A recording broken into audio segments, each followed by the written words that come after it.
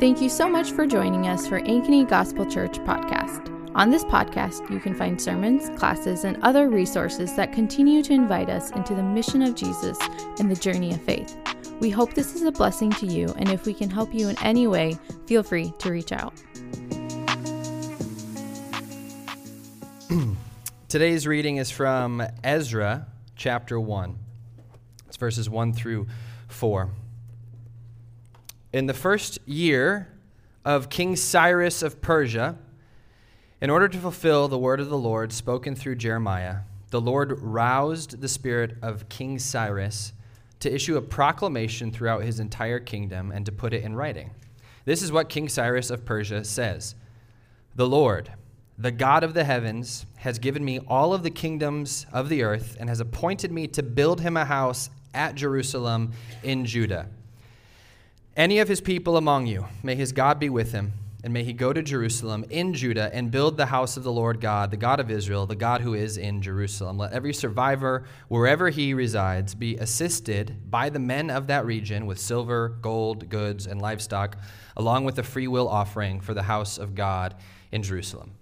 This is the word of the Lord. You may be seated.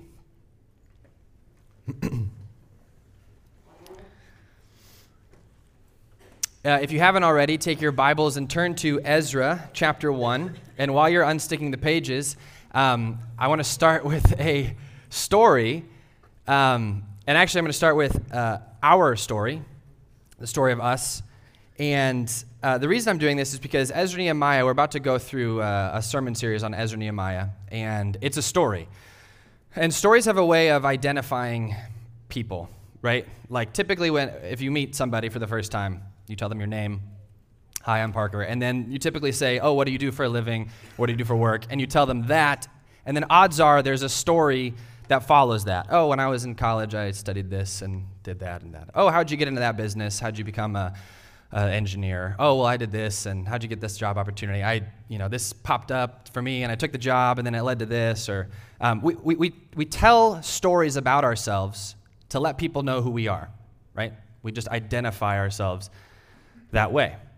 And we also can share stories like with somebody else, with another person. So like if you're in a class and there's a teacher who's just annoying and the class is super, super hard, you and your classmates, or you and a friend, when you're like studying for finals or you're complaining about the teacher or whatever, you share that same story together, and then a bond is formed with you and that person. "Oh, we went through the same thing together. We shared the same experience. We have this same story together." Spouses, husbands, wives. But the more you are married, the more you parent, the more life you go through, you share almost all of the same stories together, and a bond is formed.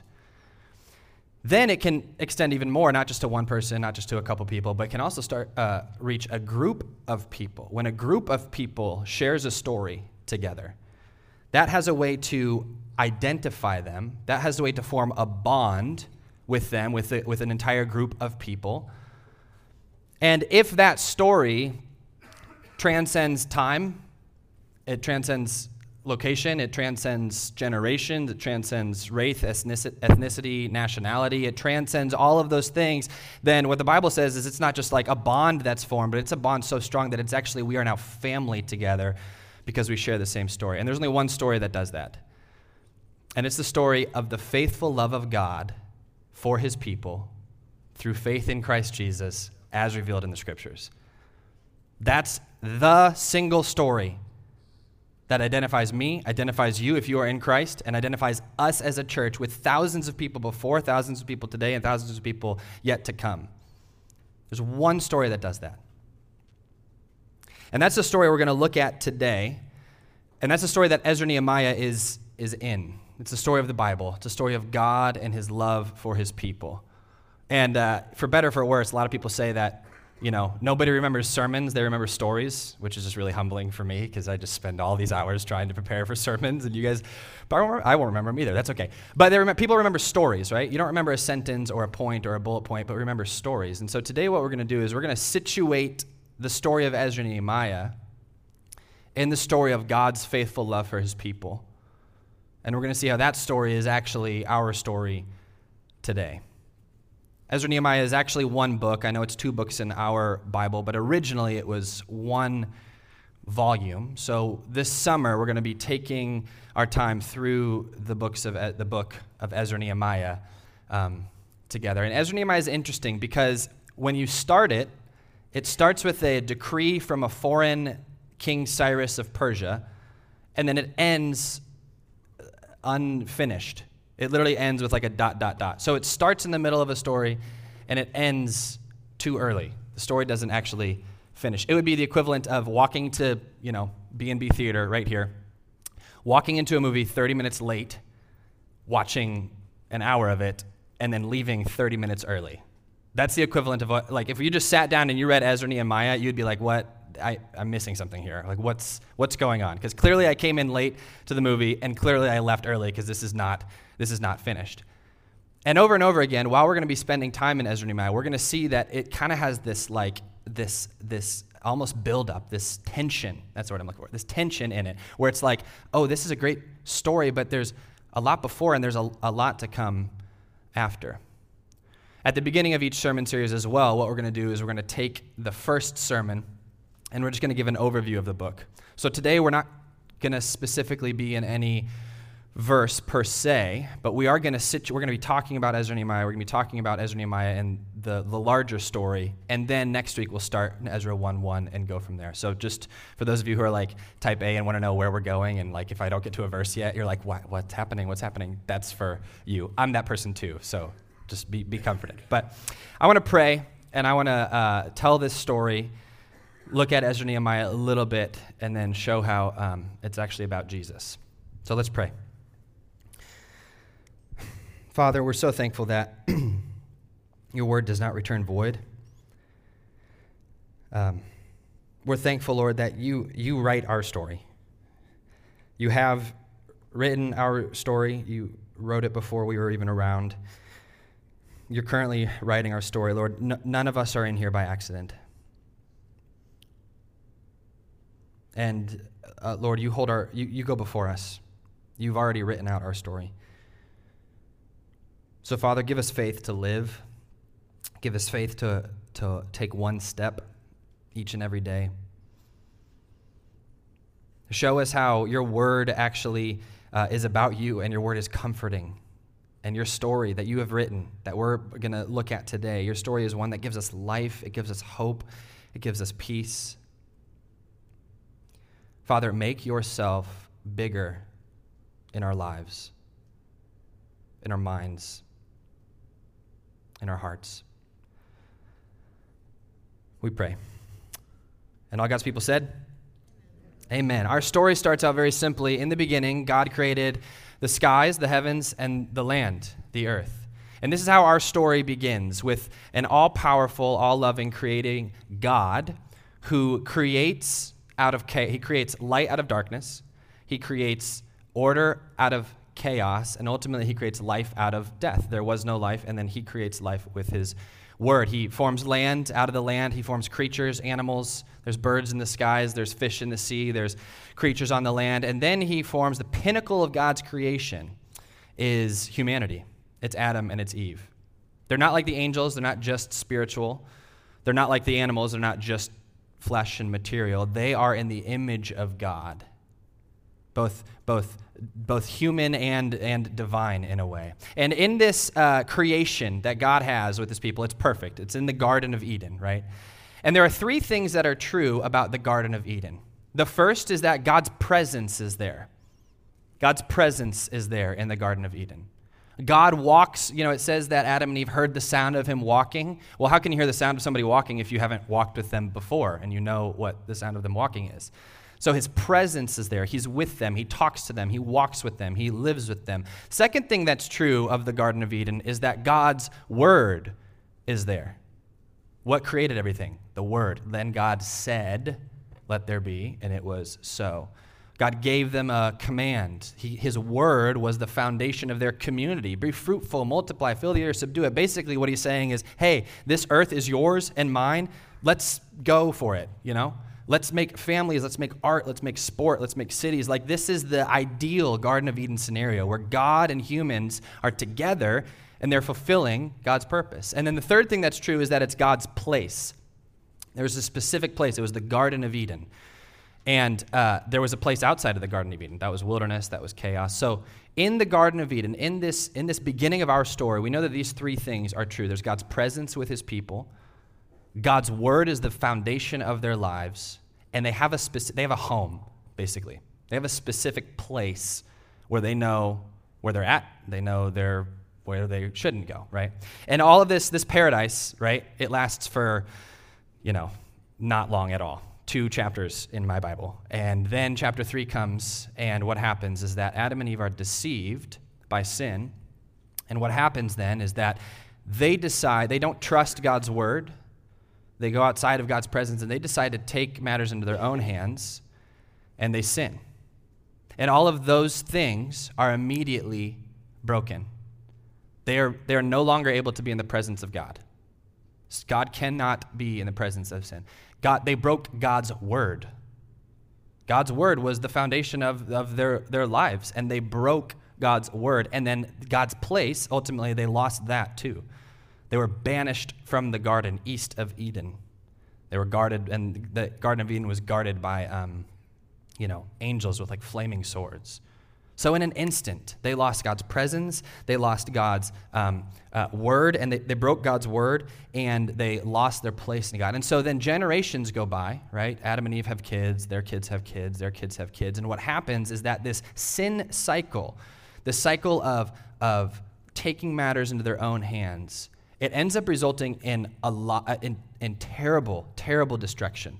I mean, humans are just basically killing themselves. There's murder, there's rape, there's incest, there's violence, there's adultery, there's bloodshed, there's fear, there's all of these things. And it says in Genesis chapter 9 that God is actually saddened by this because God doesn't want humans. God does not want his people to live like this. The ideal is God with his people standing on his word in his place, and God is saddened by this. So what does he do? He decides to choose one person in and through whom God's presence, God's word, God's place, God's blessing would go to all of the people. And that person is Abraham. Chooses Abraham, and what does he say? I will make you a great nation, I will bless you, and I will give you the land, the place, the promised land. So Abraham walks by faith, he trusts God. Abraham is the father of Isaac, Isaac is the father of Jacob, Jacob is the father of 12 different sons by 4 women, not by 12 women. It's already weird enough, that would be even weirder. Jacob's the father of 12 sons by 4 different women, and those 12 sons, eventually they start their own families, they grow, they turn out to be the 12 tribes of Israel. So now we're talking not just a few families, we're talking like a nation here. And through a series of events, they actually find their way in Egypt, and eventually, in Egypt, they get enslaved. They originally had a good relationship with Egypt, but then they get enslaved because all the people who were friends died. And so the new Pharaoh basically says, hey, there's this group of people. They're not Egyptian, they're not us, and there's a lot of them, so let's take advantage of them and make them do all our work for us. And so they enslaved the Israelites. Over 400 years, these Israelites were enslaved. They were beaten, they were mistreated, and they were not with God in his presence. They were not standing on God's word, and they were not in his place, and they were crying out to God. They were crying out to God. God, did you forget us? Remember Genesis 1 and 2? Remember your promise with Abraham? Did you forget us? God hears their cry, it says in Exodus, and he appoints a leader, in and through whom God will bring about his blessing to all of the people with God's presence, God's word, and God's place. And that person is Moses. He leads them out mightily through the strong, powerful acts of God, through the Red Sea, into the wilderness. In the wilderness, we see hints of God's presence. We see hints of God's word, and we see hints of God's place. God's presence, if you remember, it leads them every day, and it leads them in daytime by a pillar of cloud. That's God's presence. And leads them at nighttime by a pillar of fire. That was the presence of God. They could see it. There it is. And so they built this little tent to, kind of put the presence there. And it's called the tabernacle. They built this tabernacle. That's where God is. That is God's presence. They kind of centered around God's word. Moses, as you know, went up on Mount Sinai. He gets the 10 Commandments. He gets this word, and they try to use God's word as the center of their community, as their faith. And then their place, they know that that's where they're going. So they know it's coming. It's not here yet, but the promised land, that's the place. That's God's, the promised land, that's where we're going.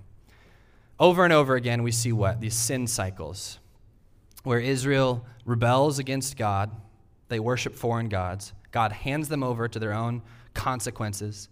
They repent, they cry out, God hears their cry, he saves them. They sin, God hands them over, they repent, he saves them. Over and over and over again. 40 years they're in the wilderness. Eventually, God remembers his promise, and he leads them into the promised land. Now they are finally, they could have it all right here. They could have God's presence. They could be centered around God's word. They could be in the place, in the promised land.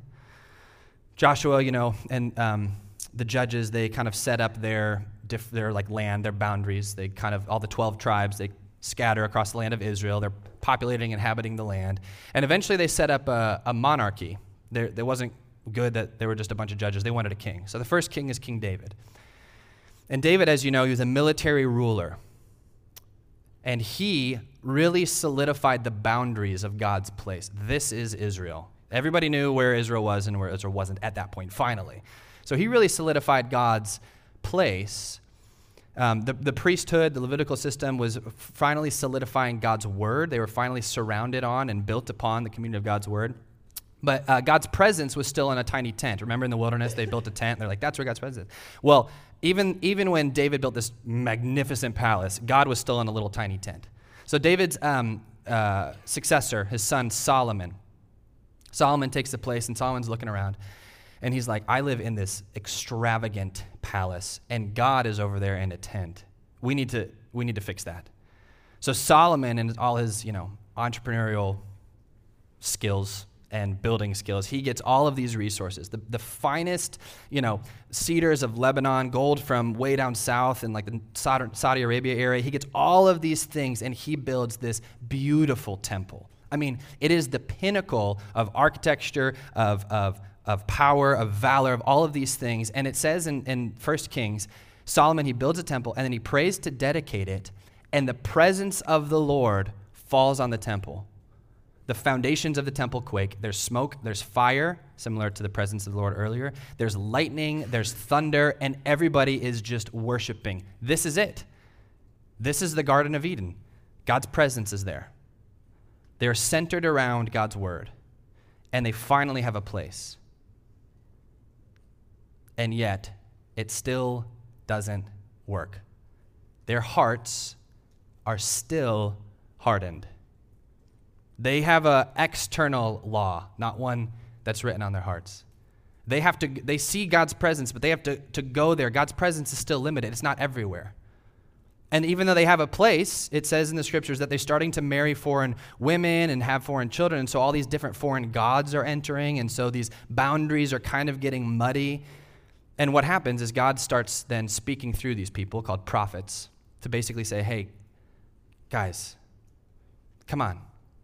The prophets warn the people of Israel. They chastise the people of Israel. Eventually they say that if you do not turn from your ways, if you do not repent, another nation is going to come in and stomp you guys out. They're going to be handed over to their own destruction. And that's exactly what happened, right? Israel goes through a civil war, and they divide into two countries, Israel and Judah, as if it wasn't complicated enough. There's so many Israels, so many Judahs, which one's which. There's two countries now, Israel and Judah, and eventually exactly what the prophets said about destruction happened. Assyria comes in. They take out the northern tribe of Israel, and they scatter these people across the nations. The people are not there. They're away from God's presence. They don't have a place. They have no law, no priests, no Levites telling them what the word of the Lord is. And eventually the ultimate destruction comes a couple generations later when this new empire rises up, Babylon. And Babylon's MO, the way they did things was, we're going to conquer everybody, and when we do, just so that they don't rebel, we're going to scatter. If we conquer a region or a country, we're going to scatter them everywhere, and we're going to destroy the most important thing that they have. Babylon did this to everybody. Babylon comes into Judah, which is where Jerusalem is, which is where the palace is, which is where the temple is. And they take out waves and waves of Israelites, and they send them to the north, they send them to the south, they send them to the east, they send them and they scatter them everywhere. And then just to shove it in their face, they go in to the temple, they defile the temple, they break the Ark of the Covenant, they walk right into the Holy of Holies, and they burn the temple to the ground. No more. So now, because of Israel's sin, they do not have God's presence. There is no temple. Where is God's presence? There's no word. They can't go to church, right? They can't go to the synagogue. They can't listen to the Levites and the priests and all. They can't offer sacrifices to atone for their sins. Could you imagine the guilt you would feel if you knew that you could not ask for forgiveness? And they don't have a place. They are homeless again. They are exiles. They are refugees in a foreign country where they don't know the language, they don't know the economy, they don't know the culture, they don't know anything. This is where God's people are. Eventually, by the word of Jeremiah, God prophesies that this is not going to last forever. The fact that they're scattered everywhere, they don't have God's presence, they don't have God's word, they're not in God's place, it's not going to last forever. Eventually, people will come back, and then they'll set up the kingdom. Then they'll be back in the Garden of Eden. So, like all countries and nations and world powers, Babylon eventually gets weak. Babylon eventually gets weak, and this new nation starts to rumble and rise, and it's the nation of Persia. And there's a guy by the name of King Cyrus who is Persian, and he's ruling, and he's conquering, and eventually Persia conquers Babylon completely. So now Babylon is no more, right? This could be good news, could not be. Well, it is good news, because King Cyrus and what the Persians did is, rather than saying, let's take a country and a people group and scatter them everywhere, let's actually give these people back their land. Let's give them back their religion. Let's give them back their culture, their money, their whatever. We'll just tax them super heavily so that they know that we're still, in charge, which it's crass, but it's true. That's exactly what they did. And so then you get this Persian king named Cyrus, and he says to all of the different people groups that there are, go back home, build up your city again, build up your religious sites, and do that. And by the way, pray for your gods for me, but do that, and I'm going to tax you just so that I know you know that I'm in charge. And he says that. This is exactly where Ezra 1:1 begins. There's this edict that goes out by King Cyrus of Persia. And he says, hey, there's a people group here, the Israelites. They're from Judah in Jerusalem. Jerusalem was their holy place. I'm going to send you guys back to Judah. I'm going to let you rebuild it says the house of God. It's the temple. I'm going to let you rebuild that. You were under foreign oppression, and now I'm actually going to send you back and let you have your own place back and do your own thing. So if you're an Israelite and you hear that, what are you thinking? Genesis 1 and 2. Okay, we could go back. We could have if we rebuild the temple, we could have God's presence again.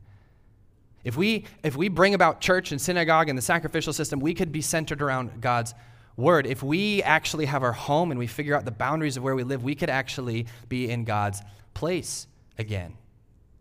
Maybe this time it could work. And the books of Ezra-Nehemiah are this moment in history, in the story. And there's a few main sections of Ezra-Nehemiah that we're going to be going through today. The first is, or not today. Lucky for you, we could go through the whole sermon series in 1 hour. This summer is what I meant to say. We're going to go through Ezra-Nehemiah this summer. And the first section is the first couple chapters, and each section has a main character and then something that they're rebuilding. So in Ezra chapter 1 through 6, the main character is this guy named Zerubbabel, which is just an awesome name. If you're thinking about naming your firstborn son, you should really consider Zerubbabel at the top of the list. This guy named Zerubbabel. And in the first section, chapters 1 through 6, they rebuild the temple. The temple is where God's presence was. Our hopes are high. This could be it. Zerubbabel goes, he gets all these people. There's a little bit of oppression from foreign people. They're like, no, don't do it. And they're like, no, we're going to do it anyway. So they build the temple, and they have the temple. The next section is Ezra 7 through 10. The main character in Ezra 7 through 10 is Ezra, and he is a person of the law, of the Word of God. He's a teacher of the law.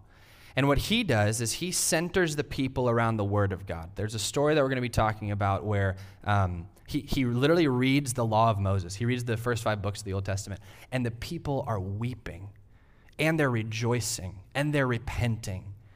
And it looks as though that they will finally center themselves around God's Word. God's presence, God's Word. The third section of Ezra-Nehemiah is Nehemiah chapters 1 through 7. And the main character, the leader of this time, is a guy by the name of Nehemiah. And he goes, and what does he do? You probably maybe have heard stories of Nehemiah. He goes and he rebuilds the walls, right? He goes and he goes to this gate and he goes to that gate and he rebuilds all these walls. And basically what it is he's rebuilding God's place. They're finally going to have a home again. This could be it. And it's not. Spoiler alert, it's not. The end of Ezra-Nehemiah ends with 2 different sections. The first is Nehemiah 8 through 12, where they actually literally sign a document. We won't be like our fathers who went before us, who rebelled against God, who had a hard heart. We won't be like them. This time we mean it. This time we mean it. We're gonna be true. We're gonna try harder.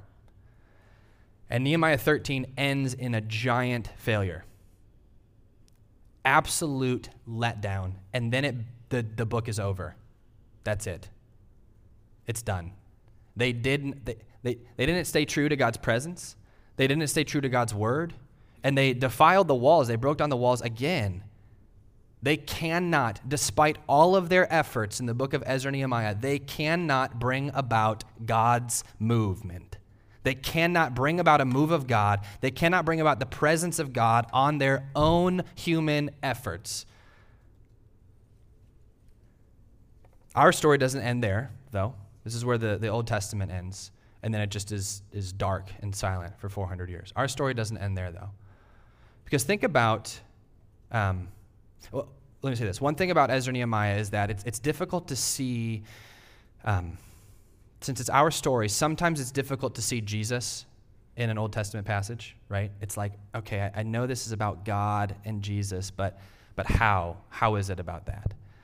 And I had a teacher once say to me that the Bible kind of is like, it functions similarly to the Chronicles of Narnia. So any of you guys ever read C.S. Lewis, the Chronicles of Narnia, those children's books, right? There's 7 books in the Chronicles of Narnia. And the main character, obviously, is this lion named Aslan, right? Now, Aslan is not on every single page of all of the Chronicles. The name Aslan is not on every single page in all of the Chronicles of Narnia. He's not even in every single story. There are some stories that don't have, there are some books almost that are almost completely entirely silent on Aslan. Then there are some that are just like, wow, when he, the Lion, the Witch, and the Wardrobe, when he is sacrificed and he atones for their sins. Like that's clearly like Aslan is the main character, but not every story, not every page has Aslan in it. The Old Testament is similar. Jesus is not in Ezra-Nehemiah, but Ezra-Nehemiah is about Jesus. There's two temptations to fall in. Jesus is either nowhere in the Old Testament or he's everywhere in the Old Testament, and we're not going to do the one where it's like, oh, there's the sheep gate and there's the water gate and he's rebuilding this temple, and Jesus is kind of like the water and the sheep gate. So Jesus, the gate, is he the... That's not what's happening here. But this story, Ezra-Nehemiah, it is about Jesus. Think about this. Ezra-Nehemiah is trying to bring about this heaven on earth, this paradise, this God, finally, God's presence, God's word, and God's place. So what did the scriptures say Jesus is? Jesus is God's presence. Jesus is the Word of God that became flesh. Jesus is the place where you do not longer have to go to this mountain and worship. You can actually worship in spirit and in truth. Jesus is the one that fulfills the unexciting ending and the unconcluded ending of Ezra-Nehemiah, where finally, it is no longer on human efforts that we have to try to bring about God's presence, try to finally say, I promise God, this time I'll do this, I'll do better. It is Jesus who is the one that does all that.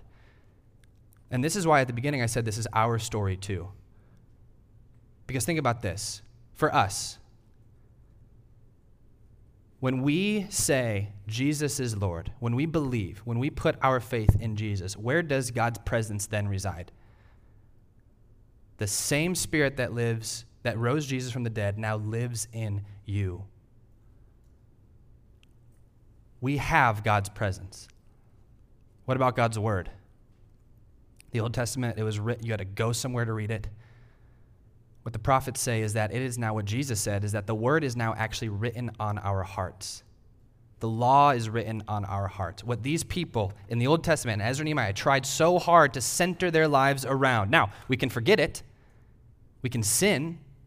We can plug our ears to the Holy Spirit, but the word is written in our hearts. And then finally, what does Paul say about our place, God's place? We don't actually live, we're not citizens of this country. We are longing for and living as citizens of a heavenly country where its foundations are not built on earth.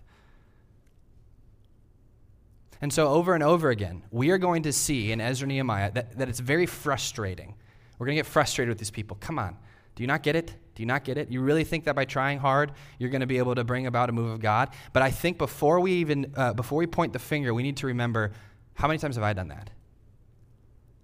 How many times when I've sinned, or when I've walked away from God, or when I've forgotten, the same Spirit that rose Jesus from the dead lives in me. I try by my own might to bring about God's presence, to live according to God's word, to basically try to live in a paradise here on earth. While I know that sin still has a heart. This is why Paul talks about in Romans 7, I do the things I don't want to do. I don't do the things I do want to do, right? It is a conflict. It is a battle. But this is our story.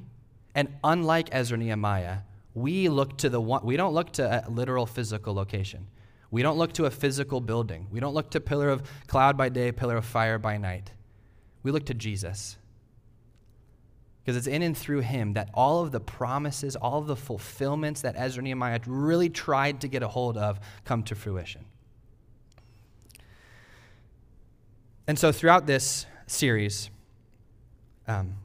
it's imperative we remember that Ezra-Nehemiah is a part of that larger story, and that larger story is our story.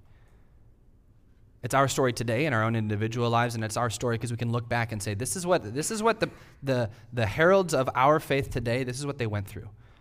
This is how they thought God forgot them. God overlooked them. And yet this is how God delivered them in his faithful love of his people. So a few questions I have today is this: what does this make you think about God? Seeing this pattern of sin, destruction, repentance, forgiveness, what does it make you think about who God is? Second is, what does this make you think about yourself as a human? Maybe you see a pattern in your life that you see in Israel's life. And then finally, is this story of God's faithful love for his people, but even more specifically for you, God's faithful love for you, is that your story? Is your story the one of redemption? Is your story the one of surrender? I can't do this on my own, Lord. I cannot atone for my sins. I cannot be better on my own. Is this your story?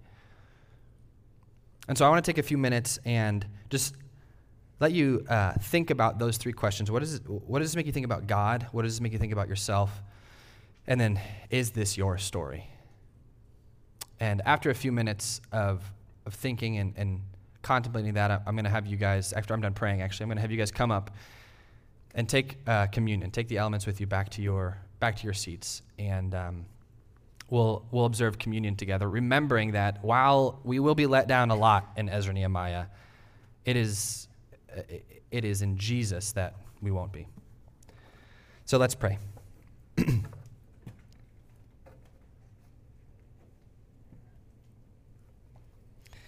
Father, thank you that you are slow to anger and abounding in steadfast love. Thank you, Lord, that everything is about you. Everything is about your Son. Everything is about your your life here on earth, Lord. So please, please do not let us forget that.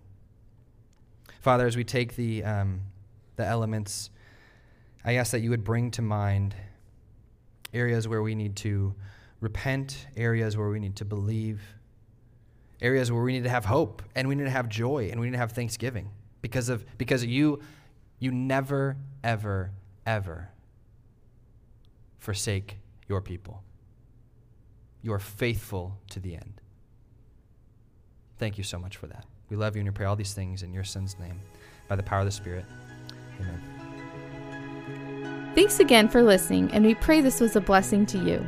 If you have any questions or comments about what you heard, our email is info@ankenygospel.com, or you can find us on social media @AnkenyGospel.